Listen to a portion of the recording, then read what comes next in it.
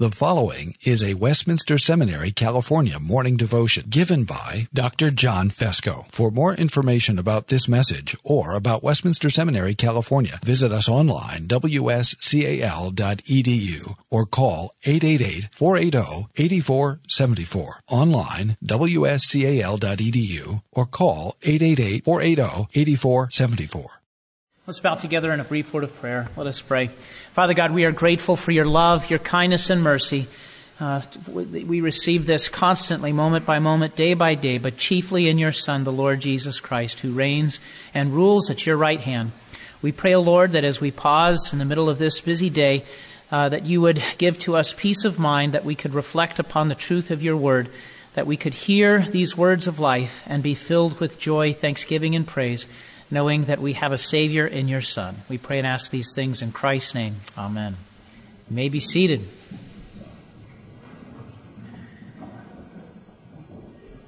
The faculty is continuing its sermon series, or I should say chapel series, on the gospel and the patriarchs. And so in that light, what I want us to do this morning is I want us to reflect upon what the patriarchs, in a sense, have to say about the dominion mandate. I think the dominion mandate, Genesis 1:28, is perhaps one of the best known passages in all of the Bible. But in particular, I want us to see what happens to the dominion mandate as it passes through the patriarchal period, but then ultimately as it ends up in the hands of our Lord and Savior, the Lord Jesus Christ. Adam and Eve first received this command from God, and God blessed them, and God said to them, "Be fruitful and multiply and fill all the earth and subdue it, and have dominion over the fish of the sea, and over the birds of the heavens, and over every living thing that moves on the earth." I think many Christians are familiar with this idea. We recognize that God gave it to our first parents. But of course we acknowledge that they fell and thus in some sense disqualified themselves from carrying this mandate out. But we also know that God restored Adam and Eve, evident by the fact that he clothed them in those animal skins, foreshadowing, I think, that perfect robe of righteousness that we receive by faith alone through the Lord Jesus Christ.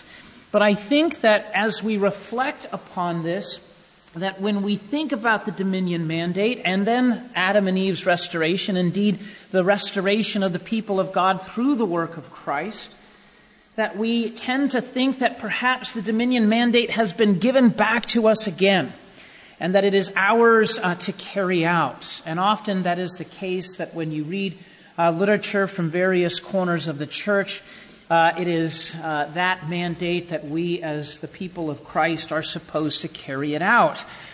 But one of the things that I want to impress upon you this morning is always to think about the Scriptures, but particularly this text in mind, the dominion mandate. Always ask the question, what difference does it make that Christ has come? What difference does it make that Christ has come? Do we merely return back to the garden because of the redemption of Christ, only to be given the mandate once again? Or can we say that we have to refract the dominion mandate through the glorious light and revelation of Jesus Christ? Well, you can kind of guess where I'm probably going to go with that. All right. Well, what I want us to do is first let's think about the patriarchal narratives and how they slowly and progressively unfurl what we can say is the transformed dominion mandate. There's a sense in which it has been transformed. We read, for example, in Genesis 12:2 and 3, when God first made that covenant promise to Abraham and called him out of Ur of the Chaldees, "And I will make of you a great nation, and I will bless you and make your name great so that you will be a blessing. I will bless those who bless you, and him who dishonors you I will curse, and in you all the families of the earth shall be blessed." Now it's important that we recognize what this is. Yes, God gives to Abraham his covenant promise. And yes, he promises to bless him. But remember what the Apostle Paul says about these very statements in Genesis. In Galatians 3:8, in the Scriptures, foreseeing that God would justify the Gentiles by faith, preached the gospel beforehand to Abraham, saying, in you all the nations shall be blessed. Now, when God reminds Abraham of this promise later on in Abraham's life, I think that we can begin to hear the faint echoes of the original dominion mandate. In Genesis 22:17, he says, I will surely bless you, and I will surely multiply your offspring as the stars of heaven and as the sand that is on the seashore, and your offspring shall possess the gate of his enemies. Notice that language. I will multiply you. I will make you a great nation. But in particular, remember what God tells Abraham. He says, through you, all the nations shall be blessed. It's a promise that has global ramifications, that it extends throughout the earth. But in particular, I want to emphasize this point, recognize that it's a promise. It's a promise. As God was faithful to his covenant promise to Abraham, Isaac, and Jacob, I think we see greater revelatory clarity the more that redemptive history begins to inch forward. When Isaac sent Jacob to Laban to preserve his life from Esau, something about impersonating his brother and stealing a birthright all of a sudden made him a marked man. He says, God Almighty bless you and make you fruitful and multiply you, that you may become a company of peoples. May he give the blessing of Abraham to you and to your offspring with you. Notice this language. I do not believe that his father is merely invoking spiritual stuff, Hallmark language. You know, we can always, as somebody once told me, you can church it up, right? You can make it sound fancy when you use, kind of biblical phraseology. I don't think that that's what his father is doing, but rather his father is invoking that language of the dominion mandate. But notice, it's no longer be fruitful and multiply, but rather, God Almighty bless you and make you fruitful and multiply you. And he says, and that God would give you the blessing of Abraham. In other words, the very promise that God gives to Abraham is the dominion mandate, but it's been transformed in that it is no longer command, do, but rather it is gospel promise, receive. And that the text, be it ever so gently, ever so quietly, is insisting that Adamic command that Adam and Eve first received is now promise. That where we failed collectively in Adam, God will succeed. Where Adam was faithless, God will be faithful, and that he will do so, as Paul tells us in Galatians 3, to the seed to whom it was promised. Not seeds referring to many, but the seed referring to one, namely Jesus Christ. When Jacob wrestled with God, and Jacob clung to him and refused to let him go until he received a blessing, what is it that God said to him in Genesis chapter 35, verse 11? I am God Almighty. Be fruitful and multiply. A nation and a company of nations shall come for you, and kings shall come from your own body. No longer is humanity required to fulfill the dominion mandate as a condition of living in God's presence, but rather the blessing of the gospel comes through God's gracious promise, and he meets the condition and he fulfills the Adamic command through Christ, the last Adam. I think with this, seeing how the dominion mandate gets refracted through the patriarchal narratives, as we look to Christ, it's important that we see how this all comes together. I think one of my favorite things to do whenever I'm preaching or teaching is whatever text you happen to be standing upon, throwing a line to Genesis, throwing a line to Revelation, and then pull so that you can see how it all connects together. As I said, we know that from a number of New Testament passages of Scripture that Christ is the fulfillment of the Abrahamic covenant. Christ redeemed us, Paul writes in Galatians 3:13 and following, from the curse of the law by becoming a curse for us. For it is written, cursed is everyone who is hanged on a tree, so that in Christ Jesus the blessing of Abraham might come to the Gentiles, so that we might receive the promised Spirit through faith. But what we may not realize, as much as we see that clarity from Paul and the connections between Abraham, Christ, is that Jesus himself takes up the very words of the Abrahamic covenant in the Great Commission. We may not know this. Now, Dr. Baugh knows this. He knows this because he reads the Old Testament in Paul's language, in Greek, rather than in Hebrew. No shade intended towards our Old Testament colleagues. But as Dr. Baugh will remind you, he says, Paul quotes the Septuagint more than he does the Hebrew, right? But when Jesus gives the Great Commission, he says in Matthew 28:18 and 19, all authority in heaven and earth has been given to me. Go therefore and make disciples of all nations, panta ta ethna, baptizing them in the name of the Father and the Son and the Holy Spirit.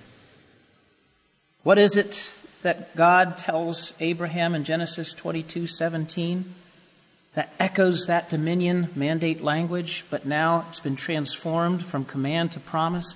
I will surely bless you, and I will surely multiply your offspring as the stars of heaven, as the sand that is on the seashore, and your offspring shall possess the gate of your enemies, and in your offspring shall all the nations, panta ta ethna, of the earth be blessed, because you have obeyed my voice.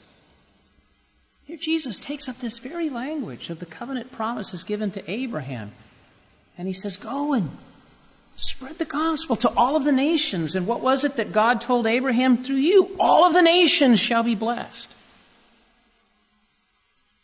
So when we look at the dominion mandate through Christ's statements and through the patriarchal narratives, in a fallen world, we always have to refract it through the glorious light of Christ. We don't carry out the dominion mandate through our industry, through our prolific procreativity, or with the sword, but rather armed with the gospel, we carry the Christ-refracted dominion mandate by promiscuously propagating the gospel, by promoting foreign and home missions, and armed with the word of God, we tell others of the glorious gospel of Christ and how it has saved sinners like us. We go forth in a spirit of love, not one of conquest. And despite the fact that we expect the gospel to spread throughout the world because of God's faithfulness, this doesn't mean necessarily that the church shall ever become culturally dominant. I think we hear the dominion mandate. We know its global extent. We hear Christ saying, go into all the nations, spread the gospel. And so we expect the gospel to spread throughout the world. And indeed, there's a sense in which it has. I mean, there was a day when the sun would set on the gospel in the sense that only a small number of people knew about it, but now the gospel is spread throughout the globe.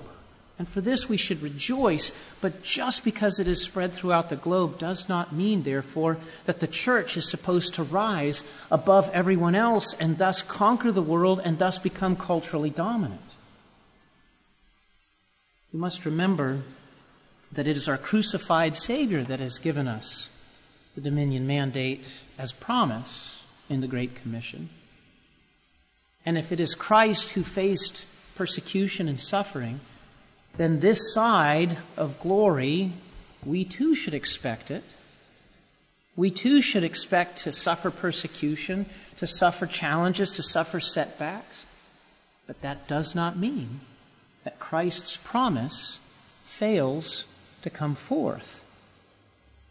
I think perhaps one of the lines from the book of Exodus has always struck me. And I wonder whether or not it has hit as many people in the church as I wish it would. But in Exodus chapter 1, verse 7, we read, "But the people of Israel were fruitful and increased greatly.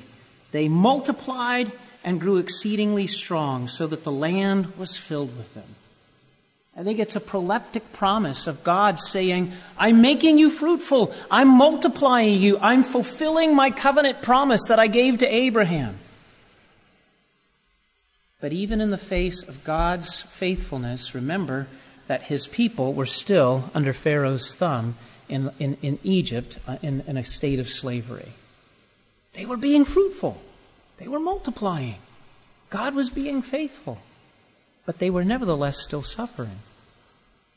So just because the church is not in a culturally dominant position, just because the church may be persecuted, ostracized, does not mean that God is not being faithful.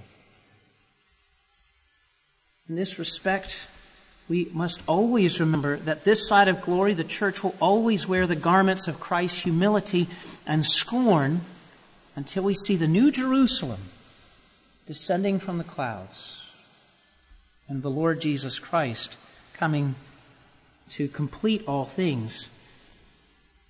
And it's there in the book of Revelation that you see that beautiful picture of the new Jerusalem descending out of the heavens, a city temple. And what is it filled with?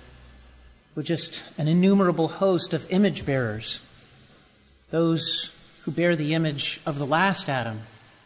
And I think, obviously, it's no surprise or no simple coincidence that the Bible ends as it had begun, when God told Adam, be fruitful, multiply, fill all the earth and subdue it.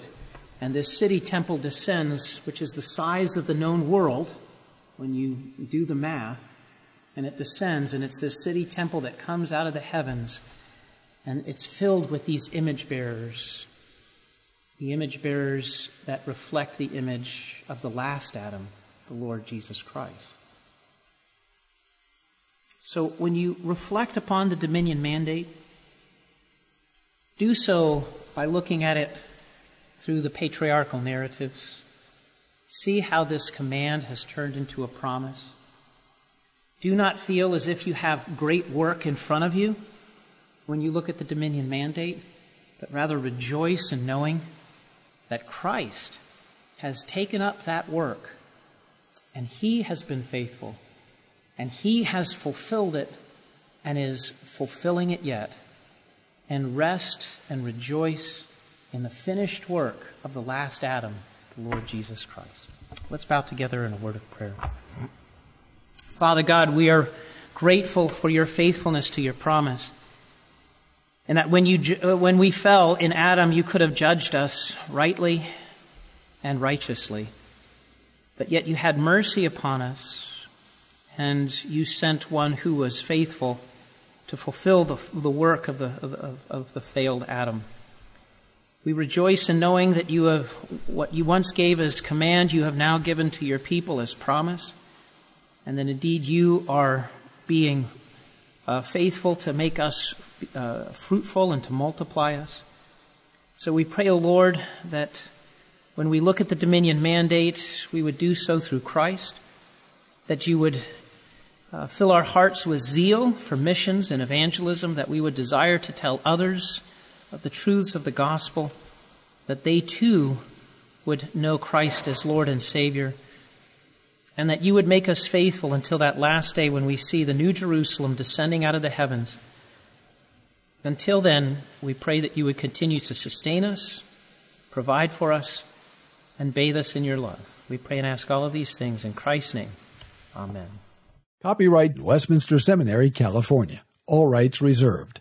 You are permitted to reproduce and distribute this material in any format, provided that you do not alter the wording in any way, and that you do not charge a fee beyond the cost of reproduction. For web posting, a link to this document on our website is preferred.